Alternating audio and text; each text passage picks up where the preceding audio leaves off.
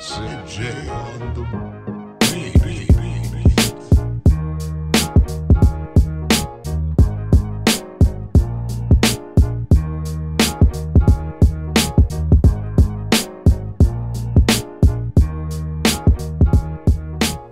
MSU Denver Online puts a dynamic education at your fingertips without forcing you to decide between earning a degree and living your life.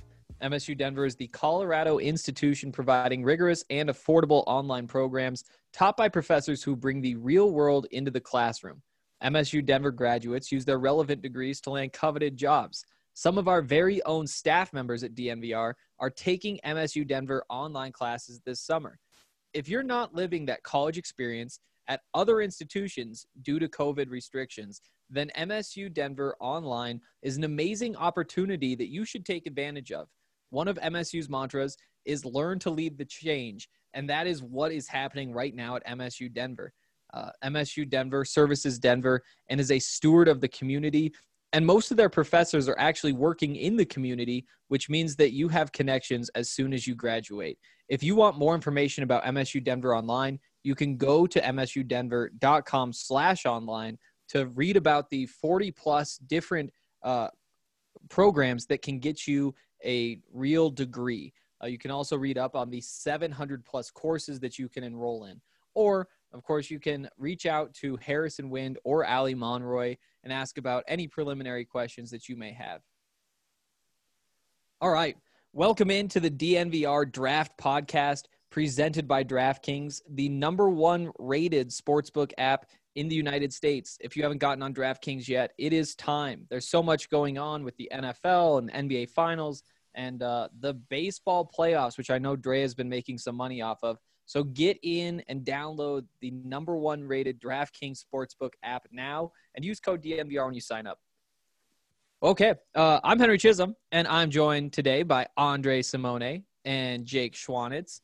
And as is pretty much always the case during college football season, we're going to start the show by talking about what went down last weekend, and then we'll get into what we expect to see this weekend, and then answer some questions if we have any. I love the lack of shenanigans to open the show, so allow me to get some shenanigans. We don't have time for shenanigans today. I am so excited for this show, Henry. I've been waiting all week to talk about this because the SEC was back. It was magical. As Jake was saying off air, we make fun of the SEC. We like to troll them. They think they're such a big deal. What's their dumb motto? It simply means more. Yeah. As a draft, Nick, it kind of did simply mean more this Saturday. It was dope. So apologies for the SEC for trolling you. We really missed you, and it was really nice to have you back. Yeah, straight up. Pac-12 guy, I will totally agree. Yeah, I think I'm done talking trash about the SEC from now on, because now finally, I think, understand that this is actually the cream of the crop, and we need the SEC to kind of, feel whole, honestly. Seriously. For real. It is totally different, because even though maybe during a normal year, I'm not just like tuning into every SEC game, but whenever I'm flipping around during the day, there's at least one SEC game in the rotation, and typically more. Like, it might be like going back and forth between an ACC game and an SEC game. And then next week you're going back and forth between like a Big Ten game and SEC. But it's always SEC because there is always something worth watching. And that was so true this week because we learned so many different things. I want to start by talking about the SEC added a lot of entertainment value, and it was on full display this week. I'm sure that's where you're going. We're going Mike Leach. Oh, the Pirate. The Pirate is here, baby. The Pirate is here. That's why the SEC is fun now. The Pirate is here, and it is lit. That is what is needed. Like, I know that we've started the show by just talking about how much we love the SEC, but it isn't the most exciting brand of football. I mean, it's kind of developing in that direction. Joe Burrow did what Joe Burrow did last year. Tua at Bama has been a lot more fun than SEC teams typically have been. But by throwing the air raid in here and forcing defenses to say, okay, well, once a year we're going to see this, so we need to have a plan to go up against this, it changes the shape of these teams. Dre, let's just start with you. What are your big takeaways from that Mississippi State game? I mean, I'm not gonna I'm gonna let you talk about KJ Costello, aka the surgeon. But I thought from a draft standpoint, Kalen Hill and what he did in the receiving game in just 1 week under this new offense is massive. I went from I'm worried that Kalen Hill, probably my favorite running back in this class, was going to be hurt by being in a Mike Leach offense and not getting the carries in the run game. He's not getting the carries in the run game, but this guy's showing that receiving dimension that separates the men from the boys when it comes to running backs and their draft stock. That has me really excited. And he made that LSU defense look like just a bunch of chumps. He was running wild on them. Yeah, it really was incredible. Mississippi State beat LSU 44-34. Should just throw that out there. We'll get into KJ Costello in a second, but 623 passing yards sets the all-time SEC single game record. Any thoughts from you, Jake? Yeah, I mean, we're going to talk plenty about the prospects here. I just have to say Mike Leach is the real deal, man. I mean, to come in like that week one and to have that much of an impact, I mean, they played LSU. We're talking potentially maybe DBU, right? You got a couple other schools vying for that. But he just came in and shredded them, man. We'll get into Costello. I mean, his game was okay. And Mississippi State does have some guys on the outside. But there were just dudes streaking wide open. It was all Mike Leach, I think. But to get into the players, we obviously talked about Kalen Hill. But Osiris Mitchell and Javonte Payton, the wide receivers from Mississippi State, both had insane games. Osiris Mitchell, 7 for 183, 2 touchdowns. And then Payton had 6 grabs for 122. Payton's more of your kind of shiftier, small speed guy. Osiris Mitchell is massive. He's like 6'5", 200 or something like that. 6'5", 210. Yeah, and he can move as well. So these are some guys on the outside that we're going to be getting into for sure the rest of the season. That was my takeaway, was how dope does Mike Leach look with SEC athletes that have SEC size? Like, he was getting Texas and LA speedsters before this, but they weren't 6'5" like Mitchell or 6'6" like Tyrell Shavers, which is insane. We're 4 playmakers deep into this offense already against LSU. Tyrell Shavers transferred from Alabama, comes here, just 2 grabs, but 68 yards, a touchdown. He looks like a beast, just a matchup nightmare. And then I guess my other low-key takeaway, Hank, you and I were talking about this off air, is how much of a nice matchup it is to have the air raid and all that mesh they're running over the middle against a defense that's so cocky they think they can play man even against this kind of offense and these kind of athletes. And we saw what happened. You got burned all day long. They couldn't stop mesh. It was too easy for KJ Costello, who, as Jake said, the stats are unbelievable, but he was just he had his moments, but he was nothing to write home about, I'd say. Yeah. I think just to finish off that other conversation, the athletes are very good compared to what he's had everywhere else. But compared to the top levels of the SEC, like, it's not like it's Jalen Waddle and Devontae Smith out there. Yeah. There is still room to grow in terms of just talent within this program. And for them to show up and beat the defending national champions in their first game before they have a chance to start recruiting their own guys, I think that the ceiling is very high, and I am fully bought into Mississippi State.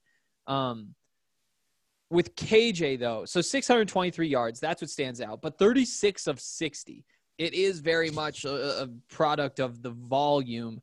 At the same time, you expect to have some sort of struggles. Like, you can't expect him to complete all of his passes when they know that the pass is coming. And so even though it is like a 60% completion percentage, 60% on 60 attempts is a lot more impressive to me. Does that sound fair to you guys? I'd say so. I mean, but the criticisms I have of Costello, really, I mean, you see the number 623. A lot of that was rack, man. Yeah. Especially Kalen Hill. I mean, he had the 175-yard touchdown. That was basically, I don't know, a 10, 15-yard pass, and then he just did the rest. So, the numbers are a bit deceiving. And also just Costello, I had some issues with his poise. He seemed kind of rattled and just kind of all over the place at times. Mm-hmm. Also wasn't always the most accurate. So Yeah. again, while the numbers they're really good, they're impressive, but it paints a different picture than what was actually played on the field. Yeah, if I was to like bang the table for him as a backup, hanging onto the ball a bit too long and ball placement are obvious concerns, but credit to him. He showed the arm strength. He showed the ability to still stretch the field while kind of back leaning on his footwork, kind of leaning back because the pressure is coming. And there were instances where he just hung tough long enough in the pocket to let mesh unfold, let that guy break open and hit a guy. So he did his job. He seemed like such an awkward fit in this system.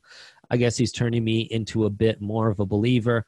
I do got to mention on the LSU side, really like Terrace Marshall Jr., the one remaining stud wide receiver. He had one of the catches of the weekend and had a great game for himself. I'm a bit in awe of this entire wide receiver class already. Yeah, I agree. I mean, in this game, but all across the board, I think the SEC receivers were very impressive this week.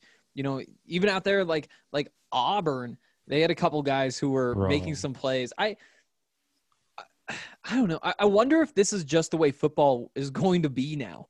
Like, I get that it's only like a couple years in a row that we've had these super deep wide receiver classes, but are we just going to continue to see more guys figure out how to put it together at the college level? I mean, I think so. You look at the evolution of just Elite 11 camps and 7-on-7 for these high school kids. I mean, they're just getting more up to speed earlier, and I think we're seeing the benefits of that already. Like you said, with the previous few wide receiver classes and now this one, it's just these guys are coming in ready to play. I mean, you mentioned the Auburn guys. Ole Miss had a guy, too, that was insane this week. Yeah. So there was just, especially the SEC, just talent all over the field at the wide receiver position. Yeah, even with guys like Jamar Chase still holding out, luckily Rashad Bateman's coming back, but there's, we've had our holdouts even at the wide receiver position. Seth Williams for Auburn was on fire. Kentucky was hanging with him until Seth Williams basically took over the game. If Terrace Marshall had one of the catches of the game with his one-handed touchdown with DB all over him, Seth Williams has the real, elite one-handed touchdown grab of the week, and the big Auburn wide receiver was outstanding. And all these guys, Marshall, 6'3", 200. In another era, he'd be playing safety or linebacker. The Mississippi guys we're talking about, 6'6", 6'5", 200+. Those would be DNs or tight ends in a lot of, so it is this era of football where we're just saying, hey, man, I don't care what size or shape you come in. You're so explosive with the ball. You got to play wide receiver or be one of these running back wide receiver hybrids. And that brings me back to Hill, who I rolled my eyes when you said they could use him like Max Borghi, Hank. And you didn't even say that exactly, but you mentioned Max Borghi as kind of a mold. And, boy, that proved to kind of be, true, which gives him insane NFL value. And he's so shifty and powerful. I love Hill, man. Yeah, I think right now he's my favorite running back. One more note from me on the LSU side, Jabril Cox coming from North Dakota State. Yep. I think linebacker. 3-time FCS Defensive Player of the Year. Obviously, North Dakota State doesn't lose many games. We'll talk more about that later. But very good. Transferred to LSU. Could have gone to the draft. Started, had a pick 6 early, had another sack, had a tackle for loss. That man is a Power 5 football player. And I think an NFL football player and maybe a top 100 pick too. Yeah, definitely. He just looked the part. Game speed was up there. He was just all over the field in the first half, I'd say. Also, I want to mention Jacoby Stevens, the other linebacker of LSU, had another great game. He had a hat trick play where he had a sack, forced fumble, and fumble recovery on the same play. So they've just got some dogs back there in that front seven. Jabril Cox just adds firepower to that team. Can I talk about LSU real quick as a whole, though? Please the do. drop-off from last year's team to this team is substantial, not just at quarterback, but the offensive line. Old line. 4 starters gone. Yeah, it's rough. And Miles Brennan, just real quick, I don't know if there's a bigger drop-off year to year at the quarterback position that we've seen. Just talking about like poise and pocket movement, it's just a completely different type of game. Whereas Joe Burrow was just like running circles around these guys. Miles Brennan is getting killed out there. He is, and it's. I was listening to another podcast where they just called this, I think, the spring season for 2021 for LSU. Like, they just don't have the talent. And they can't even run the same offense. Like, they kind of tried to push the ball downfield and all that kind of stuff. It just does not work. And they don't even really have any other quarterback options. You know, like a couple of freshmen that they could throw in there, but that's not going to be any better. Yeah. And LSU already, like the guys who stood out the most were the true freshmen to me. I forget the corner who was a true freshman who really caught my eye. But that Eli tight Ricks. End, Eli Ricks, was man among boys. I mean, you just see him and you say, whoa, those are freshmen. Those are the guys who look like ready-made pros today, and they're 18. And the tight end was just like, I can't believe that kid's 18. I can't believe he's a true freshman. Like, geez, man, give me one day to look and feel like that. Like, oh, could you imagine 18, 6'5", 248, sculpted, goes and makes that touchdown catch that he made? He had no business making. It was like a Hail Mary. It's like a red zone pass, you know? Oh, man. Yeah, they've got talent, but you're right. It's kind of a long game here, a long rebuild there. You know, not everyone has the Pirate who can just get everything going right there in 1 week. So, and I'd say the other big story in the SEC was how good Florida looked. Lots of draft storylines kind of emerging with that one. Maybe the headliner being Kyle Pitts, not just tight end 1 and making like a strong case for that. But I wonder, is he going to be drafted higher than TJ Hawkinson was a couple years ago? You know, is it the rare top 10 tight end? Because he was unstoppable. You know, and we were talking about this at the bar earlier this week, Dre, but for me, with last year kind of being the first time really diving into the draft and paying attention to prospects, I just didn't think tight ends were exciting.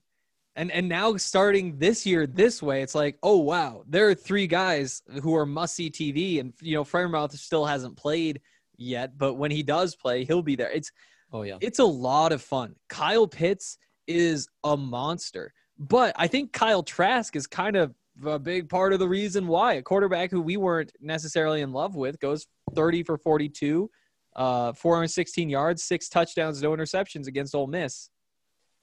Yeah, Kyle Trask was awesome. I was really impressed with his poise, his mobility. He kept his eyes up. A couple of times he just stepped up in the pocket, and it just looked so natural.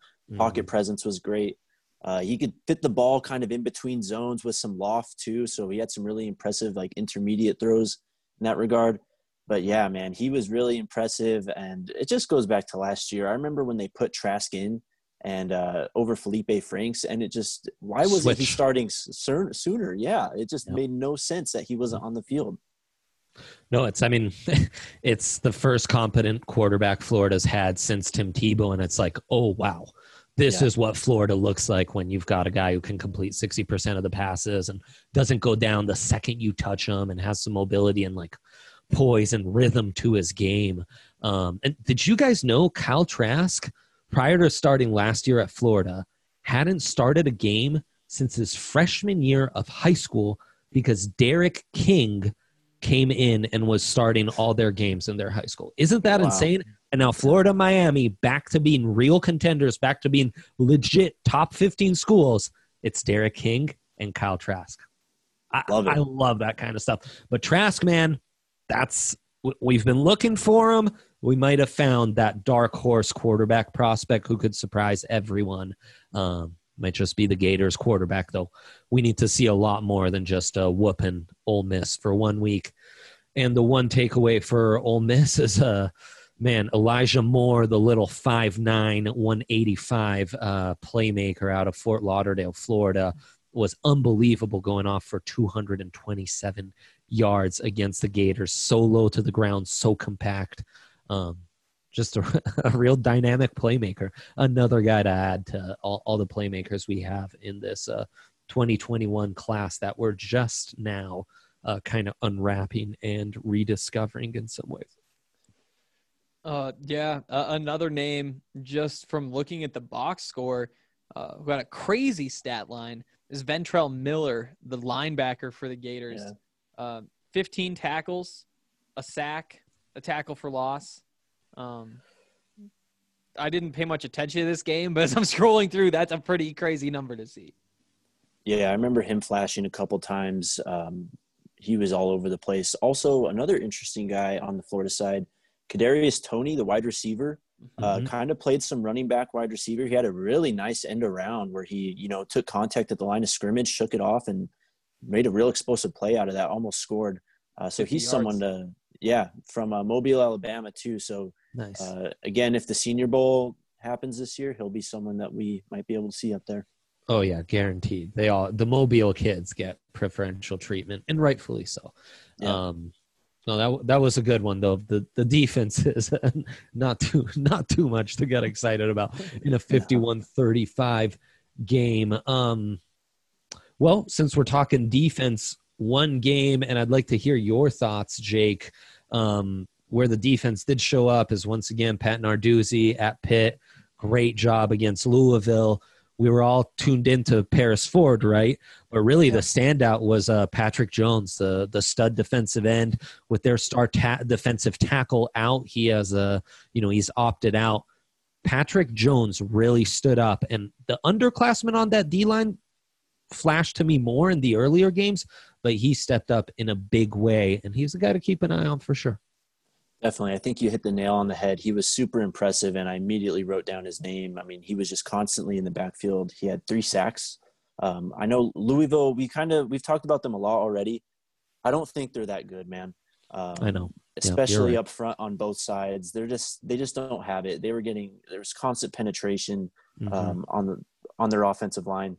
But back to Patrick Jones, he's someone I think that should have been a lot more on the radar than he was. He seems kind of underdog to me because he had 8.5 sacks last year and 4 forced fumbles. So he's putting up numbers already at 3 sacks now after the Louisville game, and just 6'5", 260. I mean, he looks the prototype mold. So he's definitely someone to watch for. I wanted to hear what you had to say about them because I know edge is your expertise. So yeah, no, I mean, I like them. He feels like one of these really yoked up, muscly defensive ends, a guy that I probably like handed to dirt a little more than as a stand-up edge.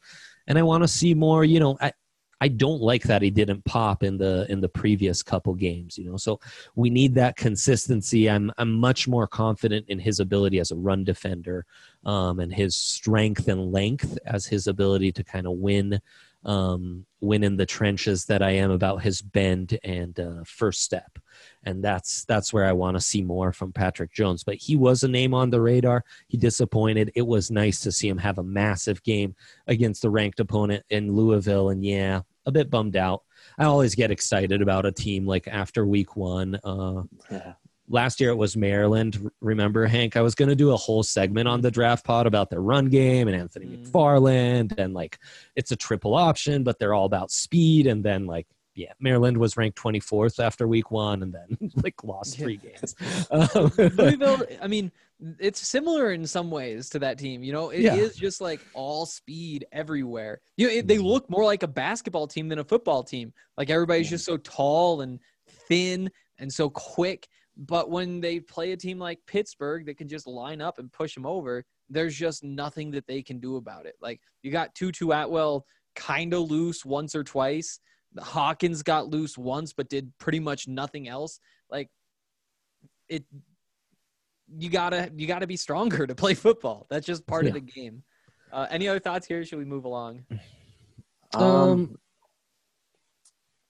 No, I was ready to move on to Texas Tech, if for nothing else to mention yet another wide receiver, TJ Vasher, a guy I've been talking about off and on for 3 years, ever since my buddy Andrea Cornaglia, shouts to him, wrote up a film room on this stud wide receiver for Texas Tech a couple years ago. He has consistently made some of the toughest, most acrobatic grabs I've seen from any wide receiver in the country over the last few years. And he did it once again against Texas, was a huge part of the Red Raiders' comeback to almost beat the Longhorns in overtime, and he had 2 touchdowns on the day. He's another of these guys like Warren Jackson, who we have out here locally, who you can just add into this great wide receiver class. I really liked him, and that game's another reminder it was just not a great week for defenses. Like, not at all. Not at all. And I then don't think I have any notes from this one. Yeah, I don't have anything here. the other big name standouts, they weren't against great opponents, but Trevor Lawrence, man, looked great against Wake. He lit them up, even ran it in. He's just been so polished right now, beyond being able to make those incredible throws and be poised and really play well on the move. And Najee Harris, I thought, played really well against Missouri. And Jalen Waddle looked like a stud. Jalen Waddle, man. Holy cow. Stud. Yeah. He's a beast. Thoughts on their quarterback, Alabama? Jones is starting to – yeah, he looked really legit. You know, it was a lot of easy throws for them. I mean, Missouri had freshmen on the field at secondary and stuff, so it was kind of an easy day for them overall. But he put the ball in perfect places when it had to be. Also, did you watch into the fourth quarter of that game, Bryce Young, the freshman quarterback? You want to talk about a live arm? Holy cow. That ball was moving out of that guy's arm. If you go back and watch highlights, look at the fourth quarter, and look at the throws this guy was putting up. It was, I mean, he's really raw, so I don't want to get too excited yet, but man, that ball pops out of his hand. Yeah, California kid. People are excited about him. And Mac Jones, you know, we talked so much about Louisville's quarterback a couple weeks ago, his ability to stretch the field vertically. Mac Jones has one of the nicer deep balls in the country. Lots to work on with him. I wouldn't be surprised if he transferred by next year, because they've got, you know, the young, high profile recruit kind of took over. But Mac Jones has a place in college football as a high echelon quarterback, and he'll get some NFL looks for sure. He's good enough to get some NFL looks. I think we got to close this out though with some Florida State Miami talk. Oh gosh, man. Lay it on. That was rough. Oof. I mean, I told you, I think I mentioned this last week when we were talking about this game, that the Miami defense is going to have some opportunities to get after Blackman, because the Florida State offensive line the past few years has just been iffy. I see right here 6 sacks, 13 tackles for loss for the Miami Hurricanes defense. They were just the game was over immediately, man. But Derek King looked good. Derek King looked real good. Derek King looked really good once again. Zach McLeod looked really good on the Miami defense. A bit underwhelming from all the talent FSU has on defense. You know, those were really the pro prospects as the Asante Samuels Juniors and Marvin Wilson, and they really got overpowered. They couldn't do much in this one. That was a bit disappointing. So yeah, I mean, kind of fun to have Miami be like a legit program and looking like they're kind of back. Like, this is a team that I'm pretty excited for when they'll be playing Clemson this year, because it seems like finally the SEC has some competition. Yeah. On the 10th, baby.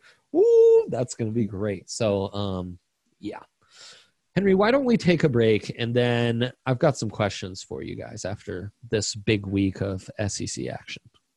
All right, let's do it. And during our break, we're going to talk about DraftKings Sportsbook. Again, America's #1 rated sportsbook app. If you haven't gotten in yet, it seriously is the time. There's too much going on for you not to have joined us in making your money. Week 3 of football is in the books, and now it's time to review the tape and get ready for Week 4. There's no better place to get in on all of the action than with DraftKings Sportsbook. Again, America's top-rated sportsbook app. To add to the excitement of Week 4, DraftKings Sportsbook is bringing back their can't-miss offer. If you haven't tried DraftKings Sportsbook yet, head to the App Store now, because you don't want to miss this.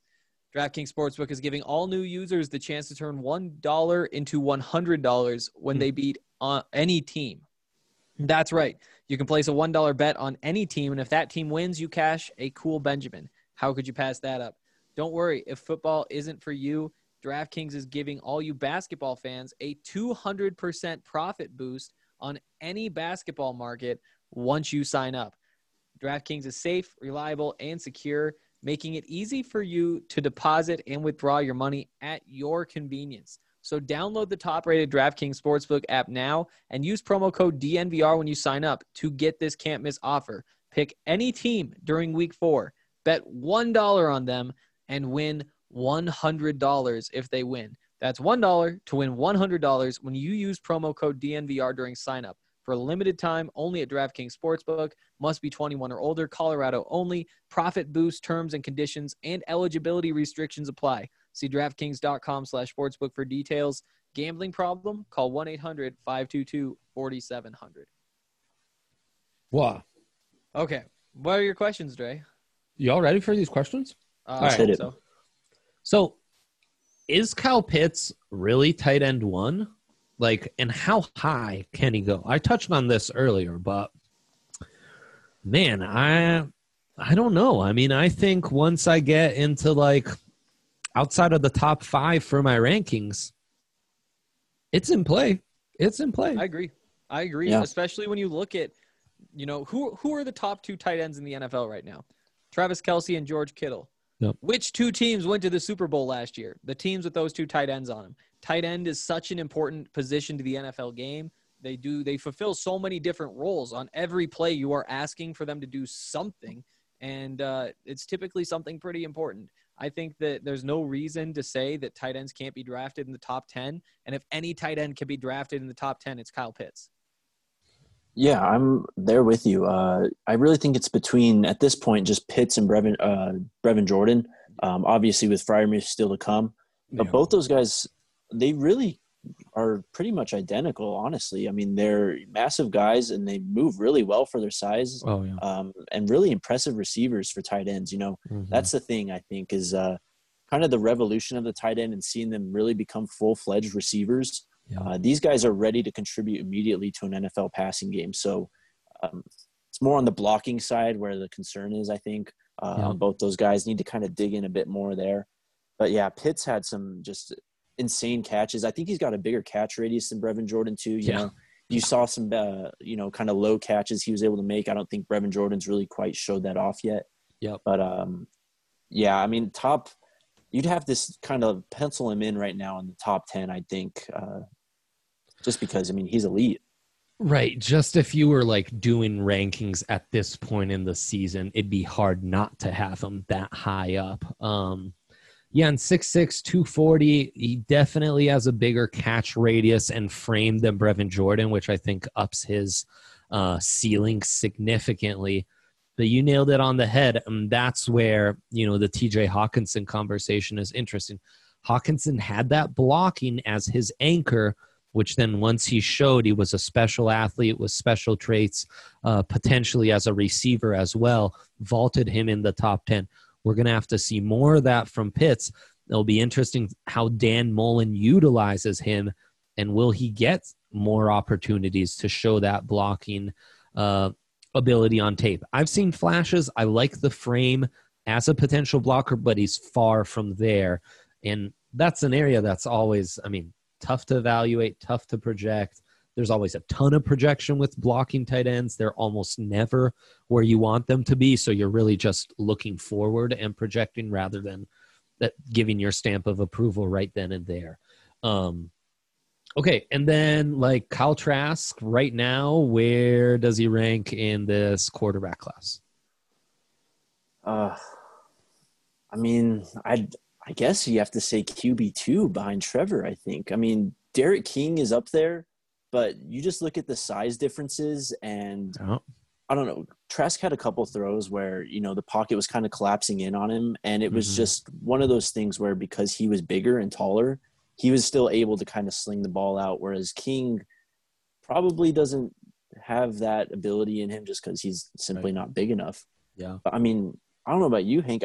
Who else would you put for QB2? I think it's Trask at this point. Justin Fields and Trey Lance. We haven't really seen them. Yeah. But, just to make sure we're clear there. I don't know. Jamie Newman wasn't impressive. Kellen Mond struggled. Not at all. Sam Kellen Mond Ellinger sucked. isn't an NFL quarterback. I've been waiting so long for Ellinger. Yes. I just don't even. Right. Brock Purdy stinks. Yeah, dude. He's Yeah. bad. Did you see that interception? Hold on. Can we talk about this interception that Brock Purdy had, or the fumble, whatever it was? One of the worst plays I've ever seen a quarterback commit. It was terrible. He looked like Terrible. Josh Allen.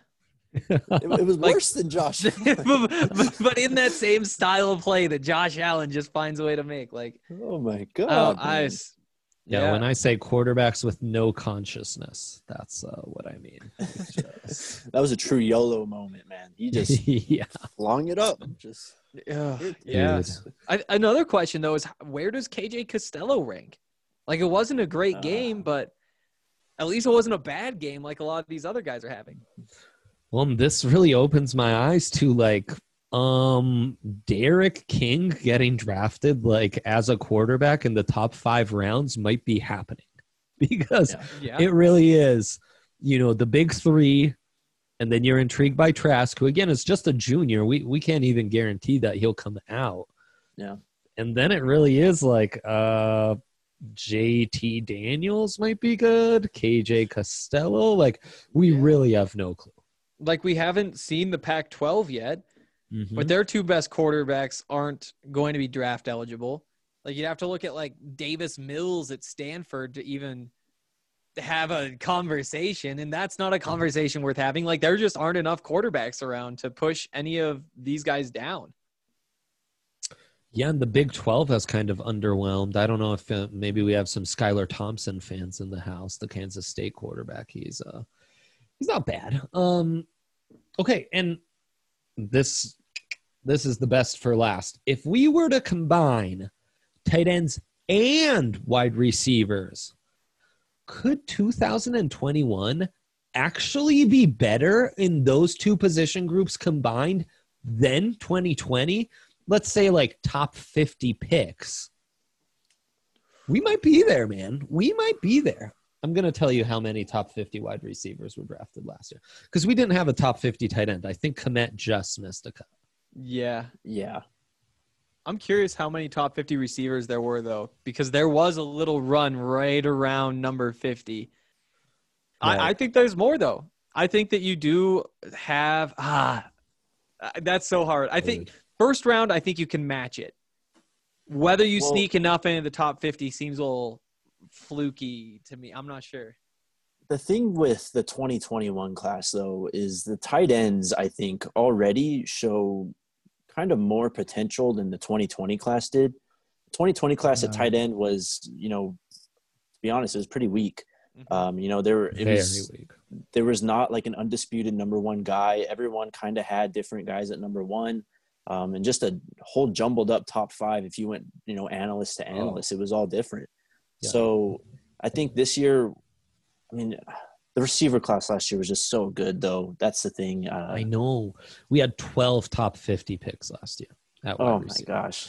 And that's plenty insane. of guys that we would have had, like Denzel Mims, who we would have drafted top 50, who still snuck out. This year you have the elite 3, Waddle, Jamar Chase, Justin Ross, which could be an elite 4 if you include Devontae Smith in that. Then you have the 3 tight ends. And Brevin Jordan, I'm not sure I'm like pounding the table as a top 50 guarantee, though. The comps we've made are like Jonnu Smith, like move tight ends, and then you get into the Rashad Batemans, Amon-Ra St. Brown, Rondale Moore, how much Tylan Wallace, how much of those guys, Nico Collins. I don't know if we have quite enough. Yeah, Chris Olave. It's gonna be so close. It's right there. Terrace Marshall. Now you add some of the Mississippi State guys. Elijah Moore maybe sneaks in. Okay, it's a conversation. We're there. It's going to be neck and neck, as crazy as it sounds, because we were saying, that wide receiver class from last year was historic. I stand by that, but once you combine the tight ends for this year, we're not going to be that far off, and that's really saying something. So crazy. Those were my questions before we preview the week of weeks, the 1 week we get to see North Dakota State play. So A special place in our heart, huh? Our FCS insider, Henry Chisholm. I am so excited. Good. I am so excited. I could not be more excited. This is the one game that I will not be missing this week. And what's so crazy about it is, you know, like last year, Joe Burrow's the number one pick. He's the quarterback. He's who everybody's talking about. But I didn't see every snap he played. Mhm. I saw probably half of them at best. And that's like going back and watching. With Trey Lance, if you sit down and watch this game, you will see as much of him from this season as any scout in the NFL. And then you get to see what those scouts decide. Is that a top 5 pick? Do you wait till the second round? And so much of any of that revolves around what happens on Saturday. You know, we're talking about before, but he has a chance to be undefeated in college, including winning a national championship, while never throwing an interception.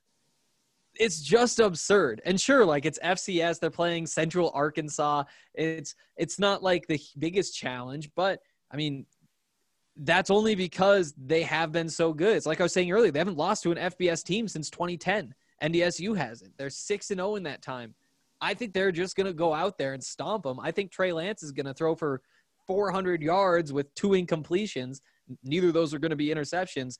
And then we're going to have to decide how high is too high to draft him. Well, I It's think an the interesting point, conversation. yeah, the point Henry's really making, maybe without realizing you're making it, is this is the ultimate draft experiment of how much are we going to overvalue or undervalue one single performance in a season, if that's all we end up seeing, you know? Yeah, I mean, he can only play who's in front of him. I mean, we're Yeah. talking about a college football player. He doesn't have that much power, so he's done the most that he could up to this point. But I think it goes back to the quote from Kevin Colbert that Henry talked about a couple weeks ago. You know, they said that they were going to value guys that played this year. And I don't think that they're the only NFL team that's going to be thinking that way. And he is a quarterback, and he is one of the more fun and dynamic prospects at the position. So I don't know if you kind of create an exception for that, but if they're judging by that rule, I just struggle to see how he ends up in the first round, even though he's been so electric and dynamic. Right. But I mean, Lamar Jackson went 32nd overall. You know what I mean? So Yeah. it's not a guarantee that he's going to be a first-round player. Well, and him not facing adversity almost hurts him. And I'd go back to the Carson Wentz evaluation, which I remember quite a bit because I was so on the fence on Wentz. And Wentz was the rare prospect where I knew a month and a half before the draft happened where he was going to get drafted. So he wasn't like some guy who I could keep pounding the table like, nah, all these big draft people are idiots. This dude isn't going first round. It was like, no, man, the Eagles just traded up to 2. Like, he's going 1 or 2. It's not, it's Carson Wentz's time. And he was a tough eval at North Dakota State because the windows he's throwing in are wide open. His O-line is dominating just about every opponent. But what really turned me on to Carson Wentz was the one game where North Dakota State was down. The one game where he struggled early on against Northern Iowa, and he had to make some NFL throws to drag him back and get him back in that game. Now, he also threw the ugliest interceptions of his career on tape. But watching what Carson Wentz was able to do in that game really made me understand, oh, yeah, he's not just a product of a system. This guy has all the raw tools to really make it work. And you can see when he faces adversity, he can pull that out. That's my concern with Trey Lance. Like any of these high picks, when you're given the keys to an offense in the NFL, it's not because that offense is good and it's going to be easy to run that car. The offense you're taking over is probably pretty crappy. And you're going to be part of the solution in getting that to run again. And you're going to face plenty of games where you're down by 10 points and you got to drag your team out.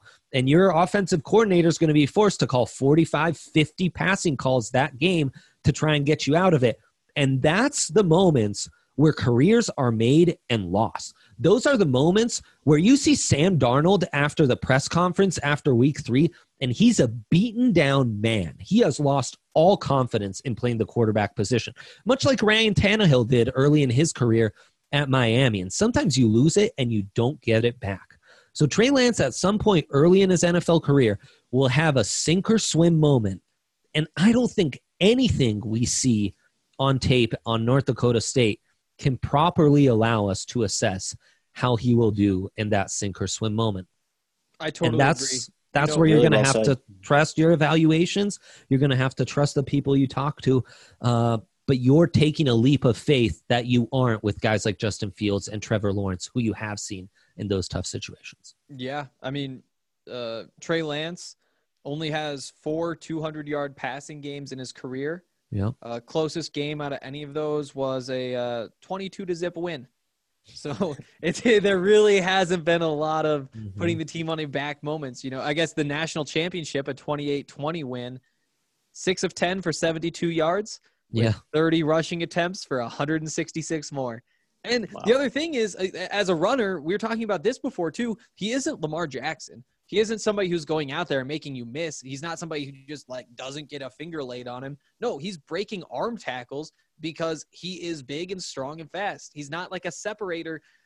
I mean, I'm not saying he's like a power runner like Cam Newton, but he does have a lot more of that. Not that far off. Yeah. No, it's not that far off, but I mean, nobody's a power runner like Cam Newton at that position. Fair. And I wonder if being that hybrid type of runner at quarterback won't play as well, especially when you're not just jumping up from the FCS level to the group of 5 level or to the power 5 level, but all the way up to the NFL. I mean, this is a big gamble that any team is going to take. But I mean, 28 passing touchdowns, 0 interceptions, 14 more rushing touchdowns, has never lost a game in his college football career, won a national championship by kind of putting his team on his back, running 30 times. It's a weird situation. Yeah. Just to kind of go back and, look at the past couple number 1 overall picks in regards to Trey Lance. They all kind of had those moments, though. I mean, they were all dominating players, Kyler Murray and Joe Burrow, but they had those moments where, they had to put on the cape and bring their team back. You think for Kyler, you think of the Red River shootout between Texas. You think of that Army game. Both huge moments where Kyler basically was the team. I mean, they were losing those games. Without Kyler Murray, they probably still lose those games. But he won those games for them. Burrow last year with the Alabama game. It's just a huge moment for him. Man. Yeah. Even that Clemson game, the O-line for LSU could not block Clemson. And Burrow put on his cape, took over, and was like, he looked like Tony Romo 2.0 in that game. He's just running around, making plays on his feet. Yeah. Think of how huge that Deshaun Watson performances against Bama were in his career. Or I always kick myself for not evaluating Patrick Mahomes properly, not giving more credit to that game where him and Baker Mayfield faced off and went for over 1,000 yards combined when Mahomes has none of the talent around him. All these guys have those games. And as Henry pointed out, when North Dakota State had their backs against the wall in the Natty, he ran for 30 times. That's his default mode, is to run and get his team out of it. And that's the struggle with being an NFL athlete and size at 6'4", 226, but playing against FCS competition. You're doing the right thing by running there, because at that level you can. But how has that built bad habits that you're going to really have to get out of yourself come the NFL game? And then the NFL game's changing so much. So how much will we be able to adjust to him? He's such a fascinating conversation. How many yards could Ryan Fitzpatrick run for in the FCS? It's like a crazy question, but if he was put in the situation, he's still probably a better athlete than some of the defenders on some of those teams. Yeah, you bet. Yeah. I don't know. It's interesting. I'm excited for Saturday, though, because it is the one chance that we actually have to watch this man play football this year. And say what you want to say about what he's going to be as an NFL player. He is the best football player at the FCS level, and it's going to be a treat. Yeah, totally. And we don't just get to see him in his one and only game. We also get to see left tackle Dylan Radins for his one and only game, and he's seen by some as a top 5 prospect at the position. And obviously in Broncos country, that's definitely something you want to be paying attention to. Yep. All right, other big games this week. I mean, the one matchup that on paper looks nice because it's ranked team against ranked team is Texas A&M against Alabama. I actually didn't watch A&M this last weekend, and we were kind of talking about this off air, and Jake was like, did you see what Kellen Mond did? And I got excited for a second, and then Jake told me what Kellen Mond did, and I got real sad. So, yeah, I'm not too excited for this one. It's just, I think the ship has sailed to Kellen Mond, man. I mean, he had the little jump after his freshman year, and that might just be all he is. I do get excited. I mean, A&M Bama, just going back to the Johnny Manziel days and that nostalgia from that, it's always a fun matchup. So, I mean, a lot of these guys for Bama, this might be their biggest or one of their first biggest tests. You know, I mean, they're probably going to have a lot more bigger games till this point, but you know, just seeing how those guys kind of fare. Najee Harris had a really nice game. We talked about him a bit. So just seeing if Mac Jones or Najee Harris is the one who's driving the ship this week. Yep. Yeah. Yeah. Should we want to make picks on these? Yes, we need to make picks. I was thinking about that when you did the DraftKings week, and I remember being a little upset when we were like texting back and forth during Mississippi LSU, and I was like, man, got to give it to you. KJ Costello's looking good. And you were like, yeah, the Mississippi State plus 17.5 also looking good. And I was like, damn, I wish I was in on that. So we're definitely doing that. A little bit of a provocateur question, but after like waxing poetic about Mike Leach to start the show, did A&M screw up big time by paying Jimbo $100 million when we're realizing the college game's going the opposite direction that Jimbo's going in? Well, especially when you look at the talent that he's recruited there. I mean, you already said this team is not looking strong up front, so I don't know what's going on with Jimbo. Totally. And as crazy, like Jimbo's appeal was like, oh, he's one of the few that's still winning with the pro-style offense. Now he looks like the last of the dinosaurs, you know? It's like, oh, cool, you're still around. Like, RIP, you're going to die off in a year. Like, good for you. So, yeah, Bama, going to be fun to tune in. You know, really excited to watch more Dylan Moses, their top defensive prospect, a guy who should really – he looked great. Really excited to watch him. One of the top prospects Broncos fans should be keyed in on. And same line, Alex Leatherwood, their left tackles, another of the top prospects the Broncos should be considering on the offensive side coming into the draft. So beyond, you know, the talent at wide receiver for Bama with Jalen Waddle and Smith, and you know, the quarterbacks and running backs who have plenty of intrigue, you definitely want to tune in and watch how Moses and Leatherwood show off in this one. Are we doing those receivers? Sorry, too. go ahead. Yeah. I know the Broncos don't need them, but that is just a treat to sit down and watch those two. Hell yeah. Are we picking against the spread on this one? Yeah. Oh, yes. Alabama minus 17.5 in this. I've got Bama. To me, I mean, watching these college football games so far, there are two teams, and then there's the rest of the country. Who knows? Maybe when Ohio State comes back, they can join Bama and Clemson. But Bama and Clemson right now are, to me, going to play each other for the title. And honestly, I think Clemson's going to win. We'll get to that in months from now. How dare you disrespect future national champions Mississippi State that way? Wow. Oh, I would love that so much. But yeah, I mean, it's Bama here. That team, until they struggle, I'm riding them. Yeah, the 17.5 line is, I mean, the line in itself, just the number is kind of sketchy, but the talent disparity, I think, it's too big. And Mond, I think, against this defense is prone to some turnovers, so I think it could get pretty lopsided pretty quick. Yeah, I have to side with you guys. I just like Bama. Usually with Bama and these bigger spreads, sometimes a halftime spread can be more intriguing, but I'm having trouble finding that right now. So, but yeah, I'd still take Bama minus 17.5. I mean, you just have to. Yeah. And then after that, Auburn, Georgia is where it gets exciting, especially on the defensive side. With these prospects. Bo Nix, I got to give you credit again. Henry, he looked good. He made a couple of big throws. He did. And it wasn't a perfect day, but for a sophomore, I think you have to be pretty excited about it. Yeah, definitely. And I'm excited to like watch Seth Williams, who we didn't mention as I was counting off like how we would get to 14 top 50 picks. But he definitely would play into that against Eric Stokes, the stud corner for Georgia. I've also got my eyes on Monty Rice, the linebacker for the Dogs, and it's a big week, even though it's just his second start at Auburn for Jamie Newman. You know, all the believers preseason, time to show up.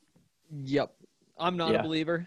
I don't think that this is one of the good Georgia teams. And by good Georgia teams, it kind of just means like have like a decent quarterback for the most part. I don't think that Jamie Newman's going to be the answer. I think that it's going to be a fun game. I think it's going to look in some ways similar to the last game for Auburn, where it's going to come down to Bo Nix kind of sinking or swimming. And I think he's going to swim late. And I kind of like Auburn straight up in this one, not just the minus or plus 6.5. Yeah, I'm with you, Hank. The 6.5 is intriguing in itself, but I do kind of have an itch that the Tigers are a better team than the Bulldogs. I think they're more explosive on offense. While Georgia might be better defensively, and they probably do have a lot more guys, Auburn's had a lot of guys that have played 2-3 years on that defense. So this isn't a young defense. They should be still pretty solid. And just going back to last week, I thought Auburn was much more impressive versus Kentucky than Georgia was versus Arkansas. I mean, the game was like 5-7. Georgia was down, I think, in the middle of the third quarter. So might just be week one jitters or something. But the number itself is very intriguing. And I do like the Tigers, I think, outright to win this too. Yeah, I'm with you guys. 3 for 3. I like the upset straight up. I always like Gus Malzahn. And, you know, this is a big test for Smart in that administration there in Georgia. First year without Jake Fromm. They've lost so much damn talent on offense over the years. I mean, we talk about both the starting tackles, just insane amounts of running backs, wide receivers, tight ends that they've pumped out, and obviously Jake Fromm, who I was never a big fan of, but definitely made a difference at the college level. And, you know, Georgia's exciting on defense because they have a lot of talent. I've got Tyson Campbell, the other Georgia corner on my list. I've got Adam Anderson and Aziz Ojuri, the two edges, and maybe best of all is Richard LeCounte, the safety. I butcher all these names, so I apologize in advance to all these families. It's so much fun to see how you pronounce them, though. We need to like not how I would have said it.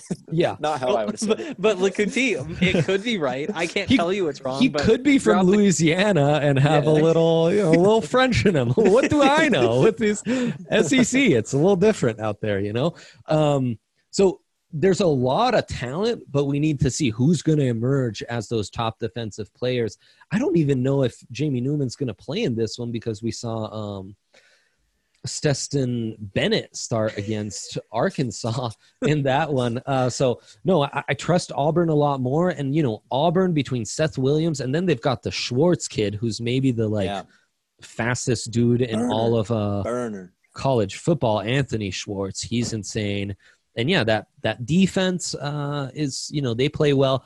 Also, shout out to our guy, Kentucky UDFA, because Landon Young, the left tackle for the Wildcats, I did think played a really nice game against Auburn, especially as a run blocker. I want to watch him more and more as a pass protector. But yeah, I think that's kind of how it's going to play out. And I think those wide receivers, that veteran quarterback, that Gus Malzahn offense, and that veteran leadership on defense will be too much for Georgia to overcome.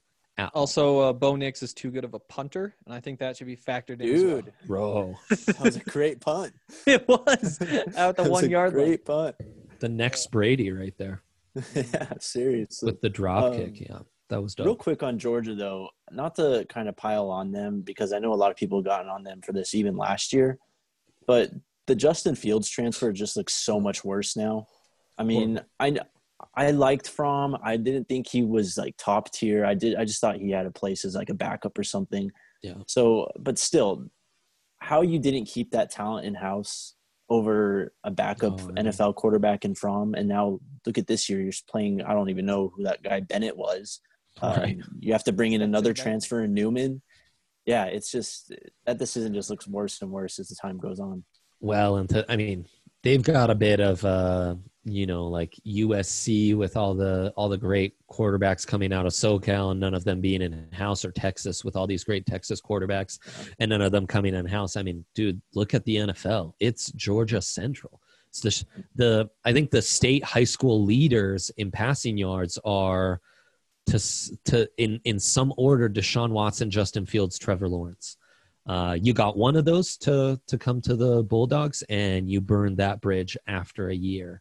And you've also let Jacob Eason go. So, yeah, just not looking good at quarterback, and now might be that year where you got to pay the piper and kind of start to recite your mea culpa for having screwed up that Justin Fields deal. All right, next. I mean, I don't know about you guys. I really want to see Trevor Lawrence against Virginia. That's going to be a fun one. Virginia has some insane length on that defense. So they're going to be fun to watch for that reason. Clemson's just been like missing so much of their top dudes, and it's barely even mattered against teams like Citadel and Wake, obviously. But yeah, it'll be interesting to see now that they're a bit more tested. What do they do? What do they do against Virginia, and what can this offense do despite not having Justin Ross and some of their better players? But Clemson's finally playing some decent competition, so I'll be excited to watch that for sure. Yeah, Virginia's been kind of a sneaky good defensive team the past couple of years, and they've had some guys. So, yeah, just excited to watch them. I don't know much about their offense this year. I know last year they had the guy, Bryce Perkins, the quarterback that was really fun to watch. Yep. Now I guess they have this guy Brennan Armstrong. He's a sophomore. Put up some decent numbers so far, but haven't watched him play. So I don't know. The line's 28, though. I think it's Clemson pretty easy on this one. Me too. What if I told you I think Virginia actually covers? Really? I would tell you that I will take that bet. You would, huh? Yeah. Charles Dude, Trevor Snowden. Lawrence, my goodness. Well, I know, but they're going to bench Trevor by the third. That's what scares you, is them being up 30 and then in the fourth just playing the third stringers and them just winning by 24. Do you think that Virginia's starters would beat Clemson's reserves? Normally, no, but I think Clemson has enough guys who've opted out or are sidelined right now to where that depth is just diminished enough to where I might go Virginia on the spread. Virginia's sneaky. They've got I'm looking right now at the all-conference list. There's a lot of dudes on this defense that made it, and there's 5 defenders that made first, second, or third team all ACC. And they're all seniors. They're all upperclassmen. They're well coached. Yeah, I think they cover the spread. But still, Clemson's going to win easy. I think thinking about it now, I think you do have a few things going in your favor for Virginia here, just because Clemson really hasn't been tested yet. Yeah. They played Wake Forest. Wake Forest is okay, but Virginia's still going to be their biggest test. Also, maybe a bit of a trap game too. Miami's next week. Virginia's not going to just lay down. So sneaky cover by the Cavaliers actually might be the play. Let's go. Let's go. Interesting. Yeah. Yep. How you like them apples? And then a sneaky matchup that I like. I think Boston College is going to give North Carolina a lot to handle, and -14 is too much for the Tar Heels and Mac Brown. Yeah, glad you brought this game up. Boston College really came out and surprised in their first game against Duke. And I do think they're a better football team than we've kind of been led to believe at this point. Yeah. Just from kind of looking at the stats, it still seems like they're still going with that run-heavy approach. at the moment.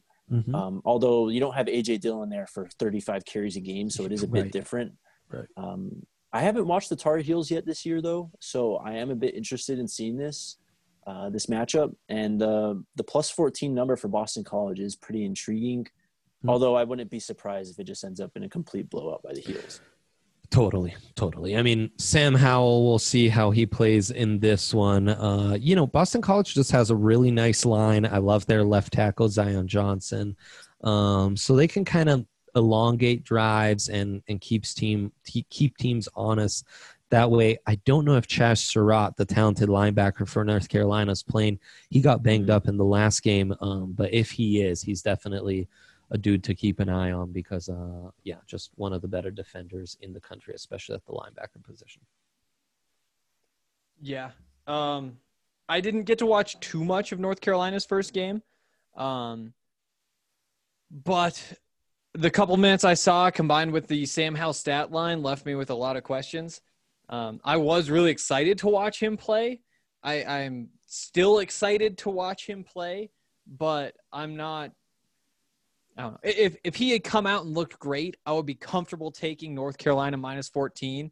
With him coming out looking bad, I just kind of want to stay away from this because I'm not willing to say that continues or that he bounces back. If I had to pick a side, though, I'd say that this is a close game. I'd probably take Boston College plus 14.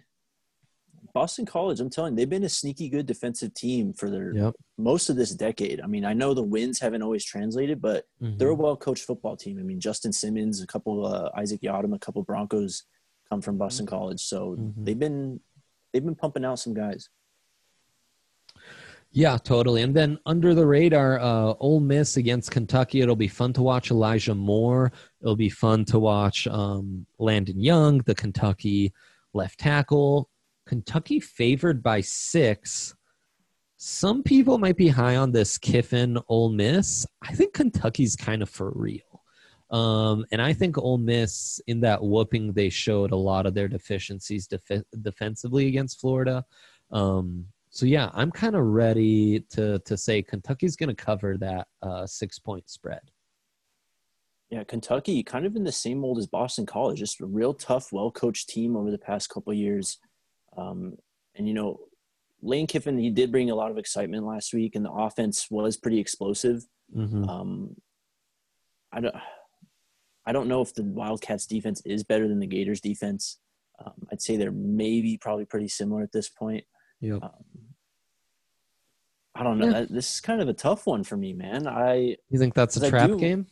Yeah, I do kind of want to take the Rebels here just because of, how explosive they can be on offense. So, I mean, a cover for the Wildcats is not going to be safe until it's 0-0s in the fourth quarter, I believe. True. So, yeah, I'll have some fun. I'll say Rebels plus 6. There you go. Love it. Wow.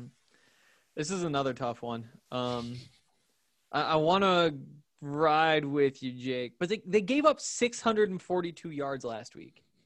And they did, but they played Kyle Trask and Kyle Pitts, though. There ain't no Kyle Trask and Kyle Pitts coming out. Yeah, that's true.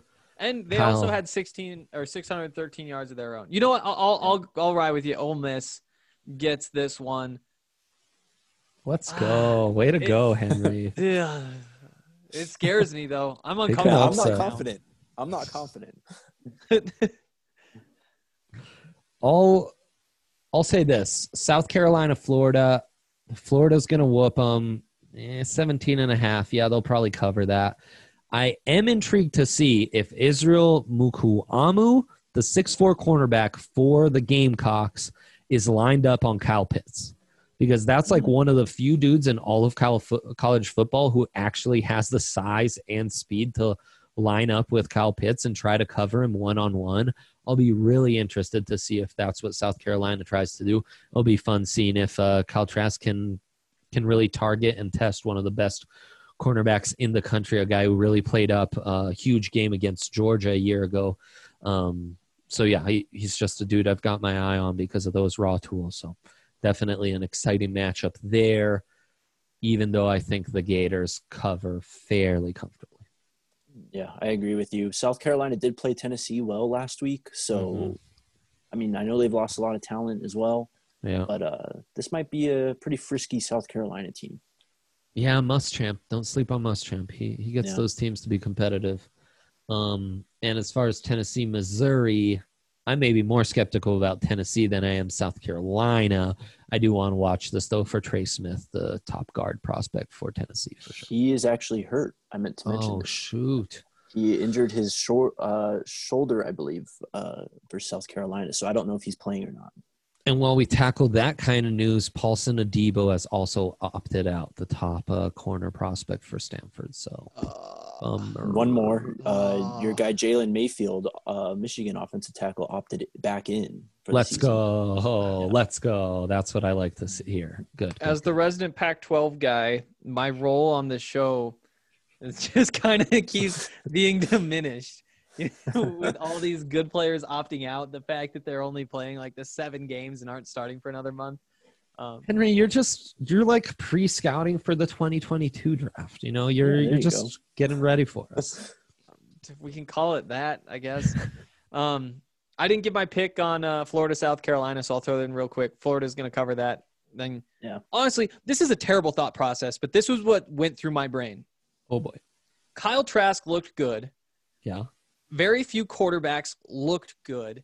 There's no way that there aren't like 5 or 6 good quarterbacks this year. So you have to ride with Kyle Trask as one of the few who actually seems like he knows what he's doing out there. So that's what I'm going to do. They're going to win by 18 or more. All right. You heard it Steam here. Analysis. Third. Yeah. I love it. You heard it here. Third. Those are good. Pretty good, huh? Let's see.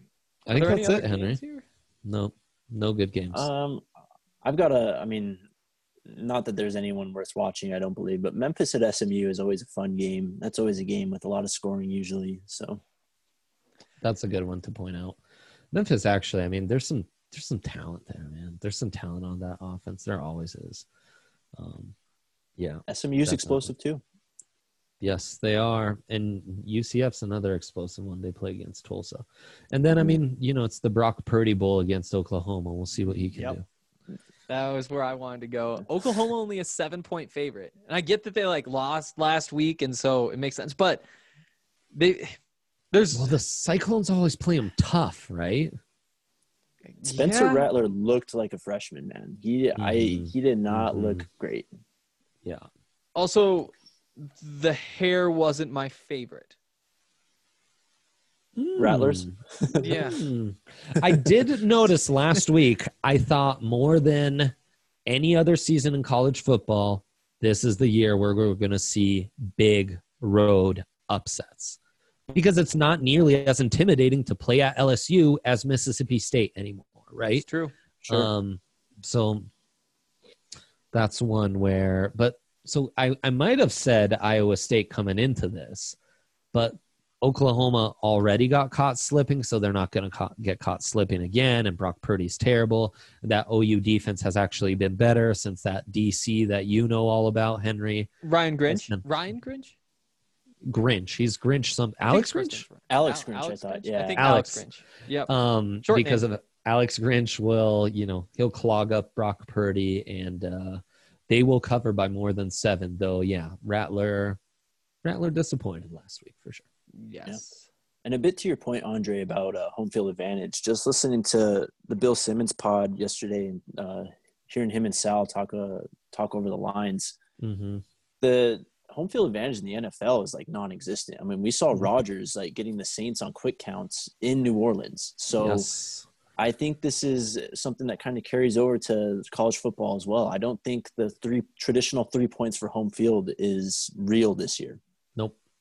No, throw it out the window. It's why I'm more confident about an Auburn upset at Georgia, for example, than I would in a conventional year. It's also why the theme early in the show, boy, not a great week for defenses. Yeah, you've got no crowds to help you.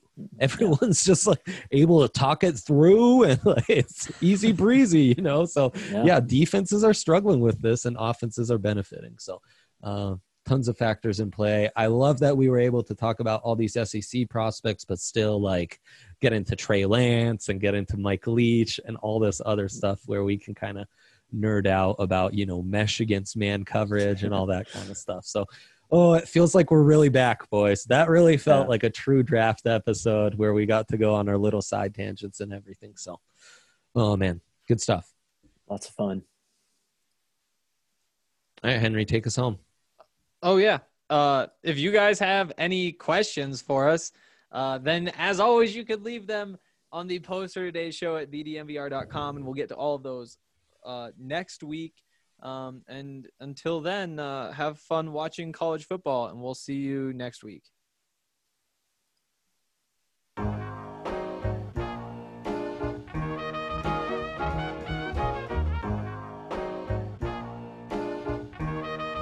CJ on the